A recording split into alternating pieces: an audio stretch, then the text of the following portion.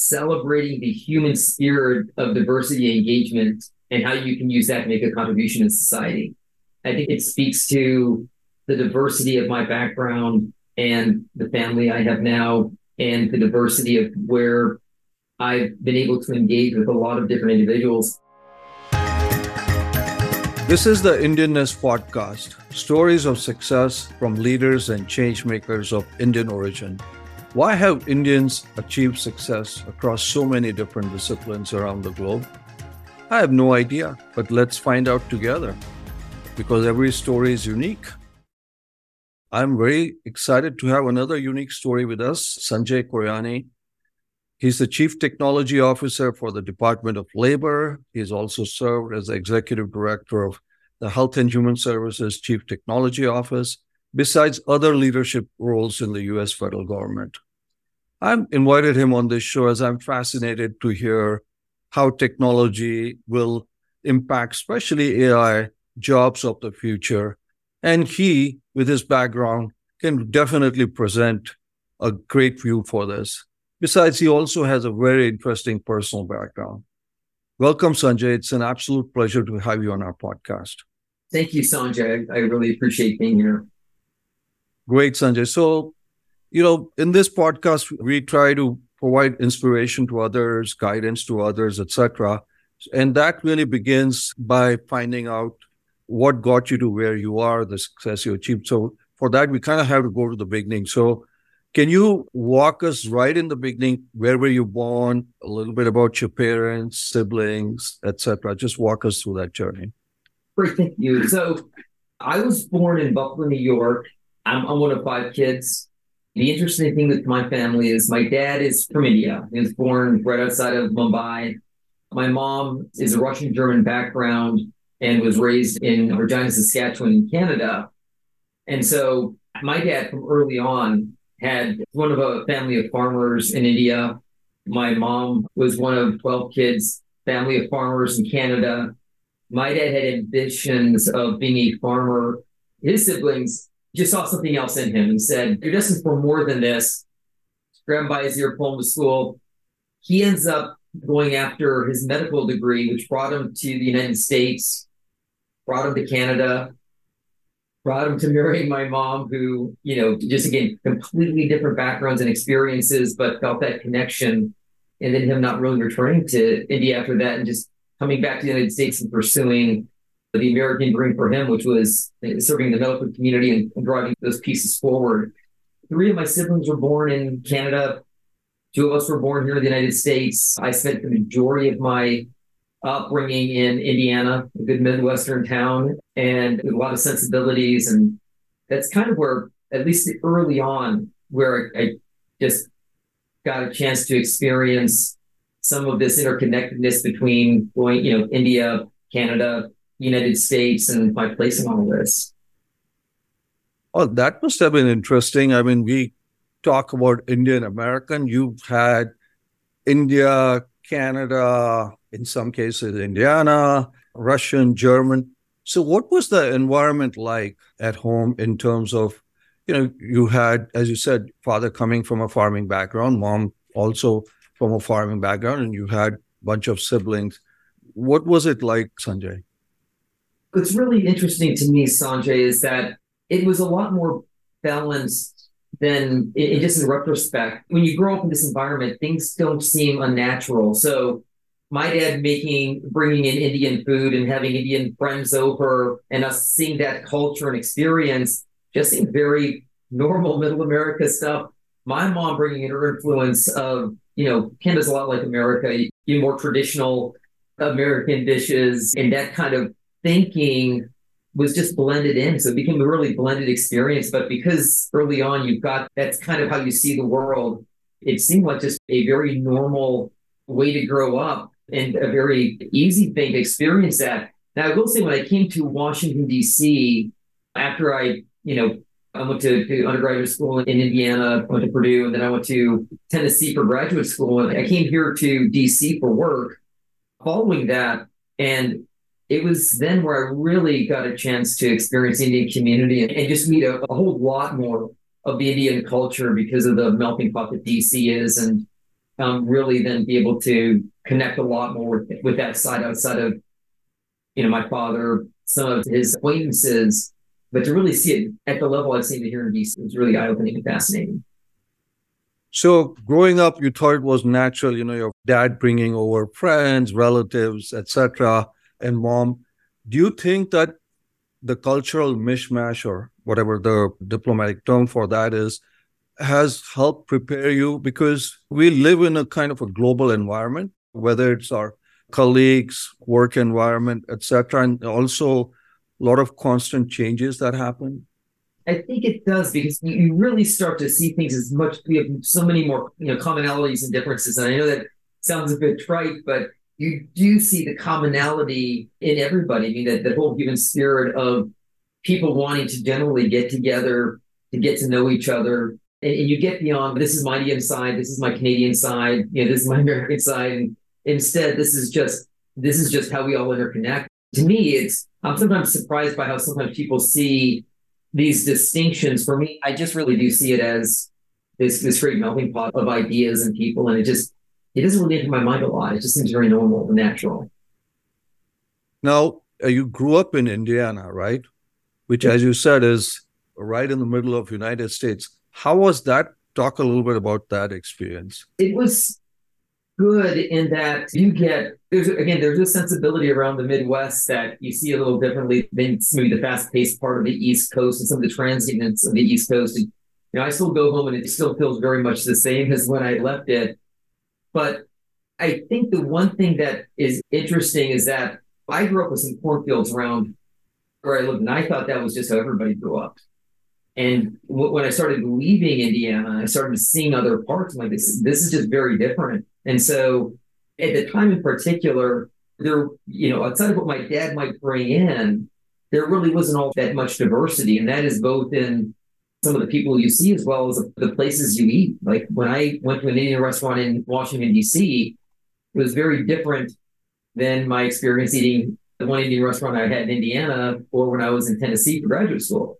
So when you start to see your worldview kind of broadens as you go out and you start to live with other parts of the country, you don't really experience or really even understand how your view and your world changes when you start to see the other experiences and you start to see places that do have broader cultural differences and ways of people thinking and just even exposure to more multicultural events and restaurants and things like that. So the way I saw it then is probably very different than how I see it now as to how I kind of process and what may have been a little bit more limited for me back then and maybe the largest I see of the world now from maybe a DC perspective. So when you are going to school, let's just say primary, secondary, high school, etc., did you fit in? Were there any issues in terms of fitting in, whether it was your aptitude, skills, what you wanted to do? How was schooling like? I would say that it was I don't want to say general, but it was very general. I did enough to get by. I think when I look back in retrospective, I was probably maybe one of just a couple Indians that were of that heritage in the school. But because of, again, just my upbringing, that it just never really seemed to be how I thought about things. I just kind of was, a Midwestern guy in a Midwestern school and doing Midwestern things. And so I think when I really came into my own was when I got into graduate school and I really started getting a sense of purpose and kind of this mission towards public service in life and wanting to really go out and make a difference. Were there any expectations / pressure, from the parents that, hey, we want you to be an engineer or as I use that phrase, we have a two-profession rule for a lot of Indian kids, doctor and an engineer. Were there any expectations at all? There was an expectation of all 5 kids that you're going to go into the healthcare field. And so my dad was a physician. I remember just when I was younger, doing a lot of pro bono work. So he'd come up with this bushel of apples from going to one of the convents with the nuns and what they paid him in was apples. And I'm like, Dad, what's up with these apples? This is what. So there was that, I think that's from that public service side. From the medical side, I think my dad took a swing at all 5 kids to go to medical school. And so because you have so much exposure to that. I personally was like, I look up to my dad. He's in all that he's gone through and accomplished. And so you want to follow that pathway. So I started out in biology pre-med, a real core focus on going into the medical field and going in and getting a medical degree. I think the thing that kind of shifted my mind is I went into some of these broader public health courses and the shift from more treatment to prevention to how you create preventative systems across for a variety of different populations, and you prevent things from, getting to a point, whether it's obesity or access to healthy foods or access to better medical treatments. That takes a bit of a different mindset, and that really got me excited more so than focusing on being in a brick and mortar place, providing medical health to the patient. And so I made a shift over to the public health side with the concentration in technology and how technology can help to enable that. But I would say that all 5 kids, there is an expectation that, you should really think about the medical field. And that is a profession for helping people to stay healthy, be healthy, and take care of them. I think all 5 kids did a shift. None of them went in the medical field. Well, you have been in healthcare, so I would not rule that out. But I guess the others didn't listen as carefully as you kind of did. So then you went into college from there. Where did you go to college? I went to Purdue University in West Lafayette, Indiana, and that's where I pursued biology and psychology and pre-med stuff. Yeah. Good. And then how was that experience, Sanjay? It was good. I predominantly went to a small Catholic private school in grade school, high school, to, much larger public university, heavy concentration on engineering and the sciences. That was good too. I would say that, and I think this, Sanjay, like Purdue was a tremendous amount of Indian students, and they had a specific emphasis on bringing them into the university. And so what was great for me was, again, broadening that experience of growing up in the smaller part of northern Indiana to then going more to a large university where you do have a much more diverse set of individuals from across the country, but also a heavy emphasis on Indian students and really getting to meet them and get their experiences. And in some cases, I remember they were coming over and they were fully unprepared. So I'm coming over. I didn't realize that there was going to be cold Midwest winters and I needed to have some of these basic things coming over. I just had this opportunity. So I went, and it was just really inspiring in some cases where I got this opportunity. I was on the plane and they're jumping in trying to experience, life in America. Midwest winters? Midwest winters. No, but that's true. And as you said, Purdue it's firstly a great world-class university, especially on the engineering side. It does attract a lot of international students, especially also from India. So you built some relationships, got exposed there.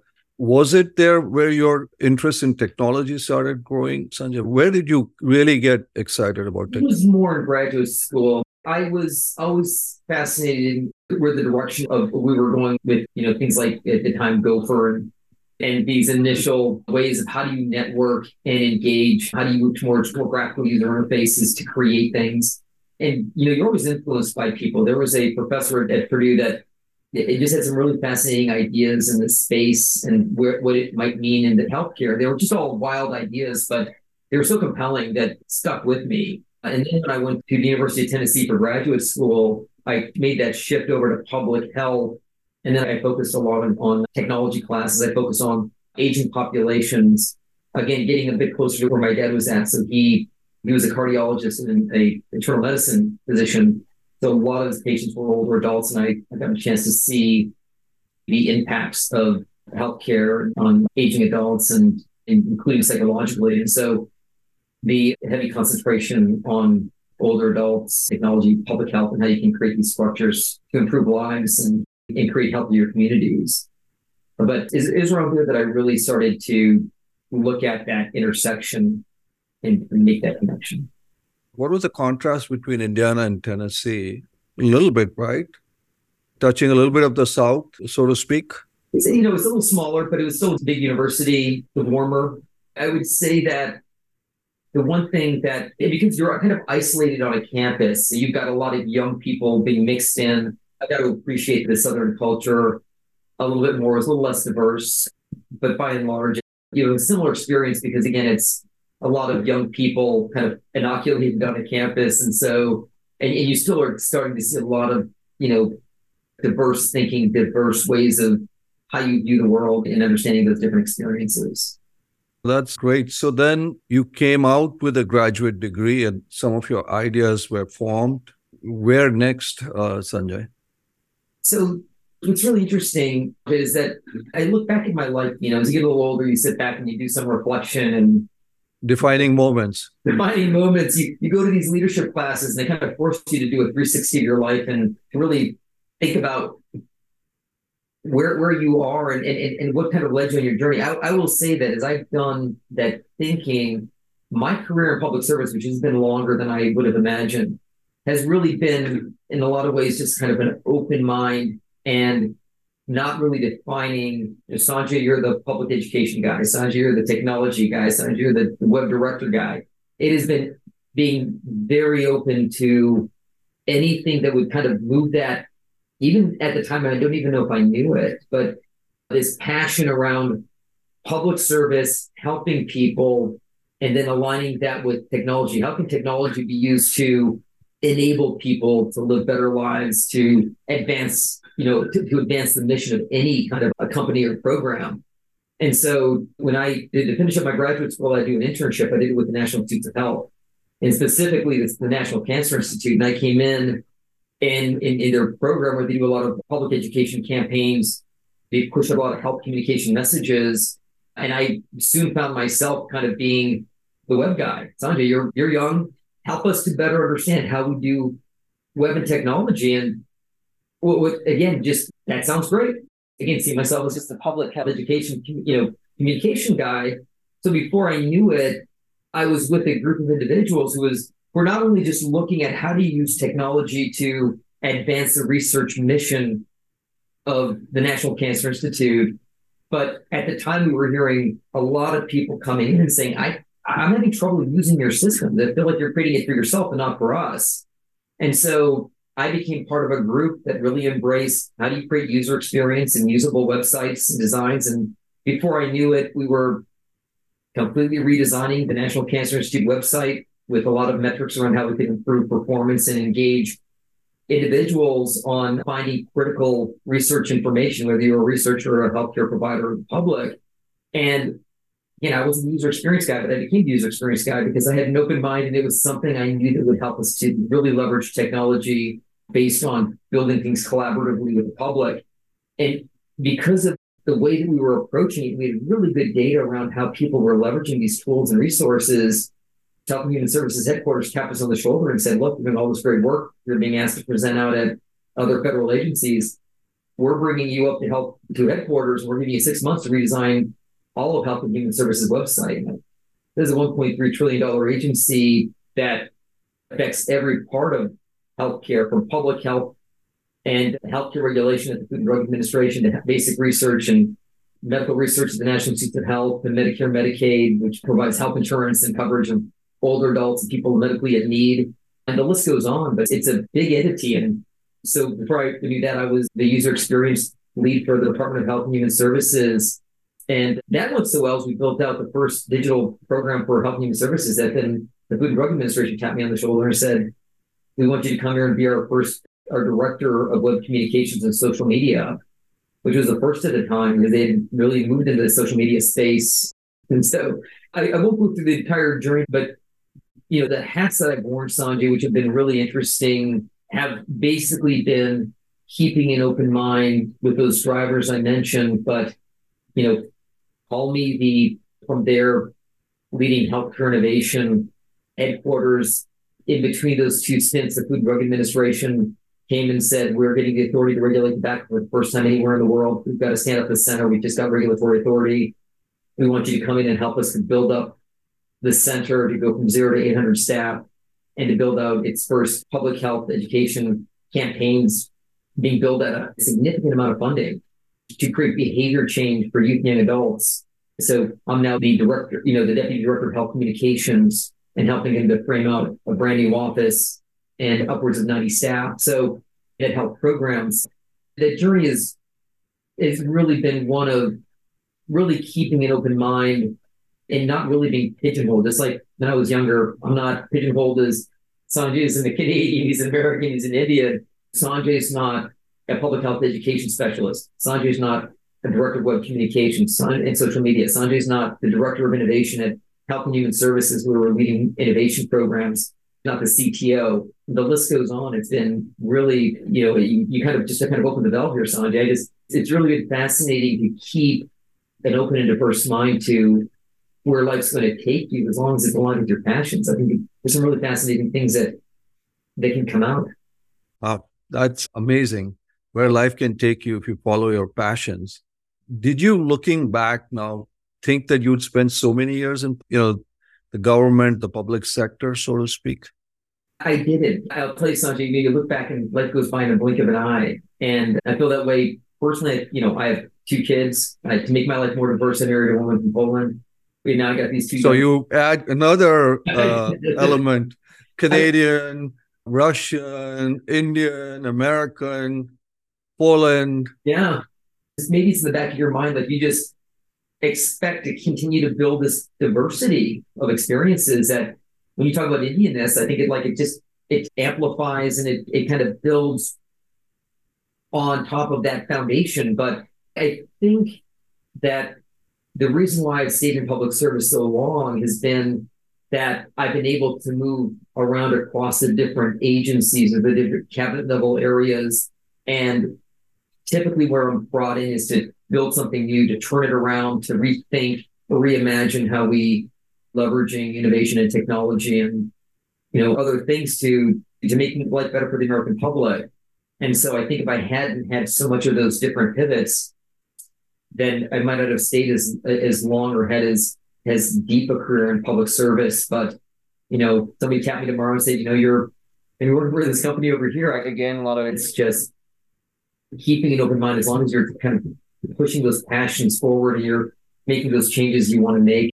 I haven't felt the urge to make that next shift yet. So do you think public service comes either from your dad, mom, anything that's been instilled a little bit in you? Because, public service is a phenomenal thing that a lot of people should do, but it also comes with sacrifices, especially economic and financial. But you've done that. Yeah, I'd say it's a little bit of both. So my dad, like I said, besides being a physician, he also did a lot of charity work and was paid with some interesting things like apples and otherwise. That gets ingrained in you. Like you see this kind of an approach in life, and I think it's subconsciously it just gets ingrained in you. My mom, who was a nurse, and where my dad met her at the hospital out in Canada, she was also not only that life of healthcare, but also a lot of volunteer work and working in different areas to kind of drive things forward. So when you see that growing up, it has an impact. But I also think individually, I look at my siblings, some of them don't have that passion. Some of them don't have that worldview.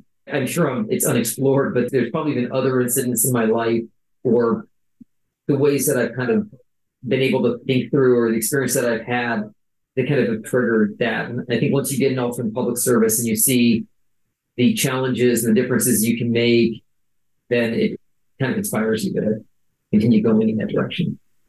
That's a great point. But you also, as you said, been open to, you could have just stayed in one place and tried to rise through, but you've taken on different roles. Some of it comes with risks, challenges, and sometimes, maybe not so great things happening. So, there is an element of risk taking also in there and being open. Where does that come from and how do you account for that? It's a really good question. I'm not sure. I've struggled because every new position I took and title absolutely came with risk. And, whether I'm over at the Department of Labor, I'm over at Health and Human Services, even between those agencies, they're so big and the nomenclature is so different and the culture is so different and the challenges are so different that stepping in any one of those is risk. You're not going to meet expectations. You're not going to be able to turn things around. You're not going to be able to fit in with the culture and drive it. I think that there's this internal Sanjay. I think there's like an internal hunger, an internal drive that I have inside. Again, I don't see it in some of my colleagues. I don't see it in some of my siblings. I see it in my dad. The easiest thing he could have done is stay with his seven brothers and sisters and been a farmer like all of them and not come to the US, not go to Canada. And he had some real hardships coming over here. They're not knowing anybody. And he was persevering through that when there was really no role models in his life that, like, hey, why you become a medical professional in the US? And so I think there's a similar drive in me that to get in, make a difference, and then move to the next area that I can help to create change and create value. And once that's kind of in place and it's been structured, then to kind of move over and go to a different direction. Well, that's a pretty relevant point. You mentioned, obviously, when you do this leadership training, you do this 360 views. If you were to talk about some of the defining moments, and, I have my view listening to you, all of us have some cases, few, some cases more. Do you think going to Purdue was a defining moment? Going to Tennessee or that internship? I'm sure there are many others, but just because these are the lessons that we want our listeners to see is sometimes you have choices, and what choices you make, sometimes you get a choice to make and sometimes you don't really lead you in certain direction, Sanjay. I would say every one of those stops and engagements were defining moments because every one of them came with life experiences. It came with challenges. It came with opening yourself up to different experiences. And so I don't think you reflect as often when you're younger. You reflect a lot more when you're older. At least that was the way it was for me. But I think each one of those shaped how I looked at the world, how I looked at everything from my preconceived notions of what it would mean like to live in the South, what it would mean like to live in government, what it would mean like to leave home and go and live in a Midwest campus, a fairly diverse campus in the Midwest. And those things subconsciously and consciously impact and shape kind of your worldview and how you see the world. And I would say that the way I thought about each of those experiences was vastly different than where I ended up. And so those all have really defining moments. Sometimes we don't even realize what kind of impact they're having, but they're having an impact. Yeah, that's an important aspect. Sanjay, one of the things that we talk a lot on the show is the role of mentors, whether, all of us informally, formally, hopefully had, whether it's our parents or others, have there been some mentors along the way in your journey? Because as I said, this is about, providing that path for others who want to be the Sanjay Koyanis of the world. Have there been mentors for you? There have, and some of them have been informal, some of them have been more formal, but they have been tremendously helpful in how I take a step back and rethink about what's going on in my experience. I think you sometimes are so focused on driving things forward, and it's hard to take a step back. And when I started my career, I had a few mentors early on who not only guided me on my career path, but also were able to come in and help coach me, to help me to think about things, not necessarily give me guidance and advice, but to do some active listening and then to say, Sanjay, how would you think about that? I've always found that they're very good at asking the right questions. I've tried to model that too as I've mentored folks. But taking a step back and asking really important questions, including like, how important is this to you right now? You could step outside of yourself. How would you think about this? How would you think about this from somebody else's perspective? Where are you really trying to go with both your, personal and professional life? And those things, you get caught in your head sometimes so much that having an individual who can help you to take that moment, hit the reset button, and really think through different ways of driving yourself forward, driving your projects forward, but also thinking about how you position yourself and what really lights your fire is important. I remember one of my careers, I was so caught up on, this has got a little bit more money associated with it. It's got this great title. There were all these factors. And I remember my mentor saying, Sanjay, does it light your fire? I said, what do you mean? He's like, does it light your fire? Is this going to get you up at night when you're changing that title and you're changing that career and you're changing that experience? Is it going to juice you to do what you want to do? And, I had two choices at the time, and one of them clearly juiced me. The other one just had a great title. And so I said, as we go down this criteria list and we really think about waiting this stuff out, I mean, rather than just this random thinking around the vast ideas I had, just like take a step back, take a deep breath, let's look at the weights. But at the end of the day, does this get you up in the morning? Does this juice you? Is it going to get you excited? And there was a pathway that was clear, there was a pathway that wasn't. And so I went on, it kind of helped guide where I needed to go. So for people who are beginning this journey or down this journey, want to be like you, what kind of mentors should they be looking for, formally or informally? Is there kind of a formula, or what are your thoughts? I think that I don't know if there's one right way. I can tell you what's worked for me is at work. I worked in one place where it was a priority for the agency to have a contract in place, a mechanism in place for staff to get that, to help them improve in their careers and to think about how they fully develop in a 360 way. Other places that haven't had that, I've reached out to colleagues of mine or people at the agency and said, and just said, look, I'm new here. Is there anybody you would recommend that I would speak to that could help kind of show me the ropes and guide me, or who has done this type of stuff in the past? And it's just been good old fashioned asking questions. They're like, you know what, given where you're coming in here new, and this is your area of focus, I think there's truth or people you really want to reach out to and just ask them. And so I've done a lot of that too. And it's like, I'm going to proactively look at based on what I'm hearing, seeing. And sometimes nobody's giving me any information. I'm just looking at org lists and I'm like, this person looks like they've been here a long time. They've seen the ropes. I'm going to reach out. And I rarely found a person who hasn't wanted to jump in and to provide guidance and support. And in fact, sometimes they may not have the time, but they make the time. And I've had a lot of really good folks who have done it and made that time because they're just honored that you've reached out and that you're wanting to get their feedback and guidance. And that can kind of sometimes be humbling you're like, hey, this person's great. They've accomplished a lot, but they're even humbled by somebody reaching out and saying, I really want to get your guidance as I move forward in my life and career. So basically just not being afraid to reach out is what your message is. And there are people who, most of them will extend a hand because that's what most people want to do. And I think it helps to also frame the intent. At the end of the day, in my heart, I'm a communications guy. And even now, to get things through an organization and how you draft things to really resonate with the audience you're talking with. And so if I went and said, hey, I need some time with you, and without really being clear, I value your time. I've done some research on your background. I think you'd be great. Here's what I'm trying to accomplish. And I'd love to, based on your schedule, to be able to connect and get your guidance. And that's always worked really well. But thinking about letting them understand the intent, what you're trying to do, I think in a lot of ways is also really helpful. That's wonderful. Sanjay, we said at the top of the show that our world is changing right in front of our eyes, for many reasons. Technology, especially generative AI, large language models, ChatGPT, etc. And, and there are reports from McKinsey that say, hey, AI will, impact so many 12 million people in the workforce, etc. What is your view of all of this?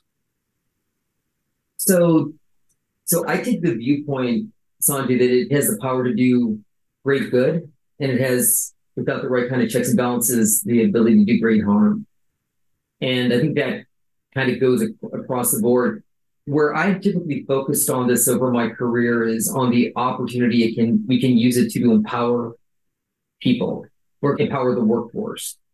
And so, how do we shift people from doing menial work, from being data collectors and spending a lot of their time? I see this a lot in the public sector.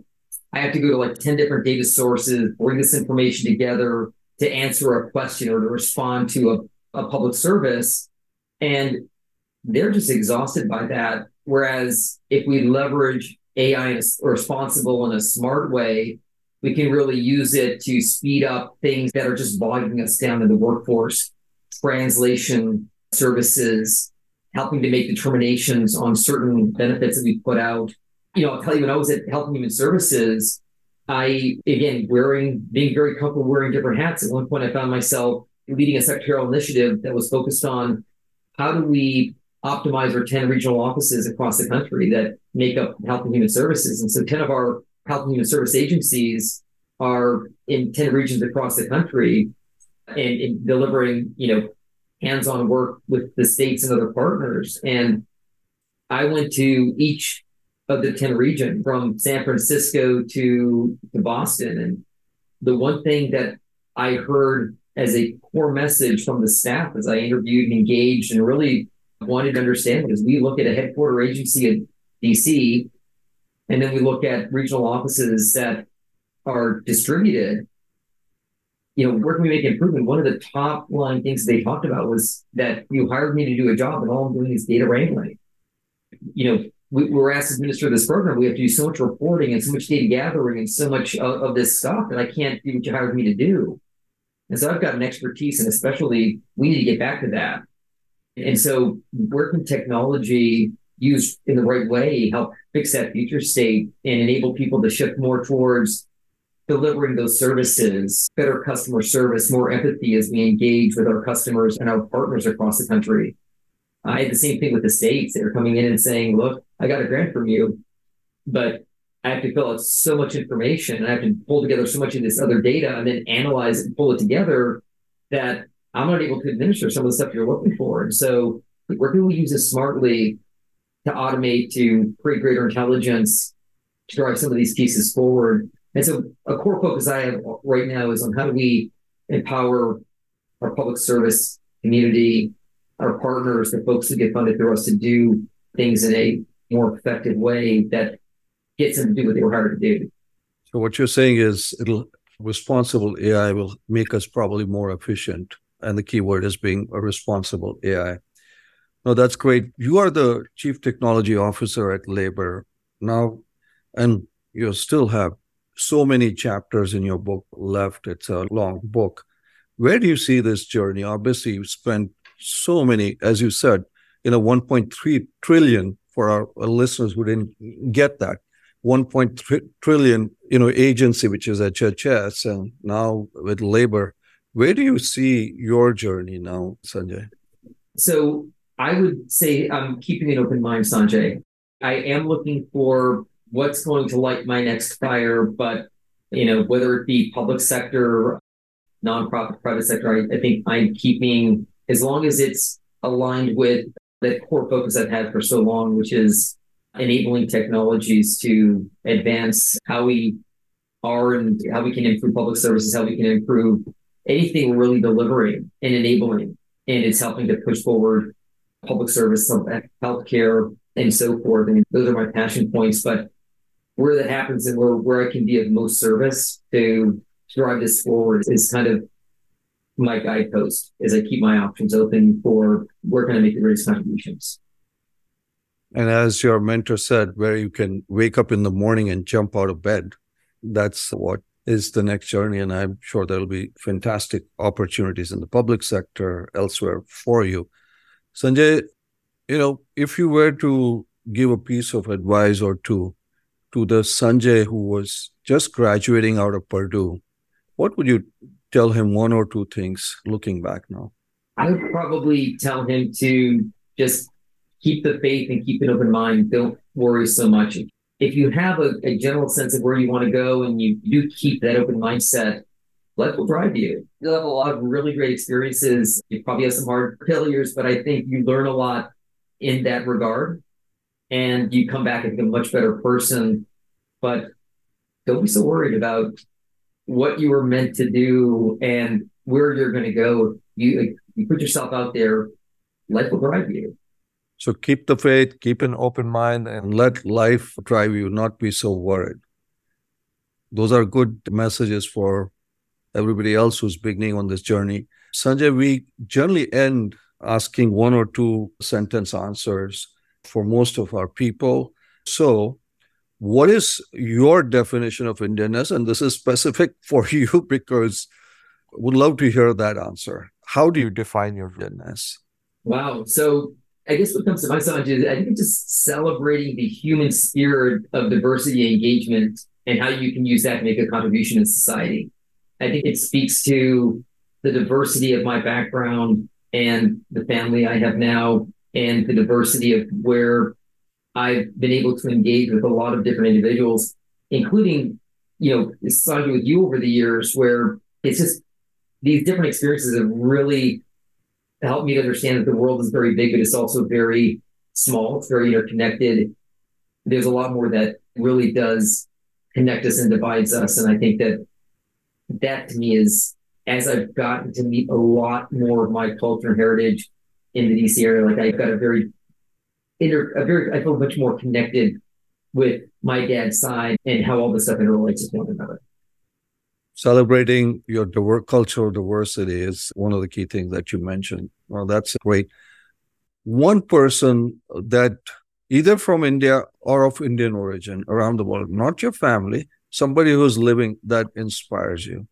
It's such I will say that there's a lot that comes to mind. I would say you're one of them. But I have to say that I had a chance once to understand your story, and we were at an event, and I was pretty amazed by it, including where you came from and how you kind of navigated to do what you needed to do. How about somebody else?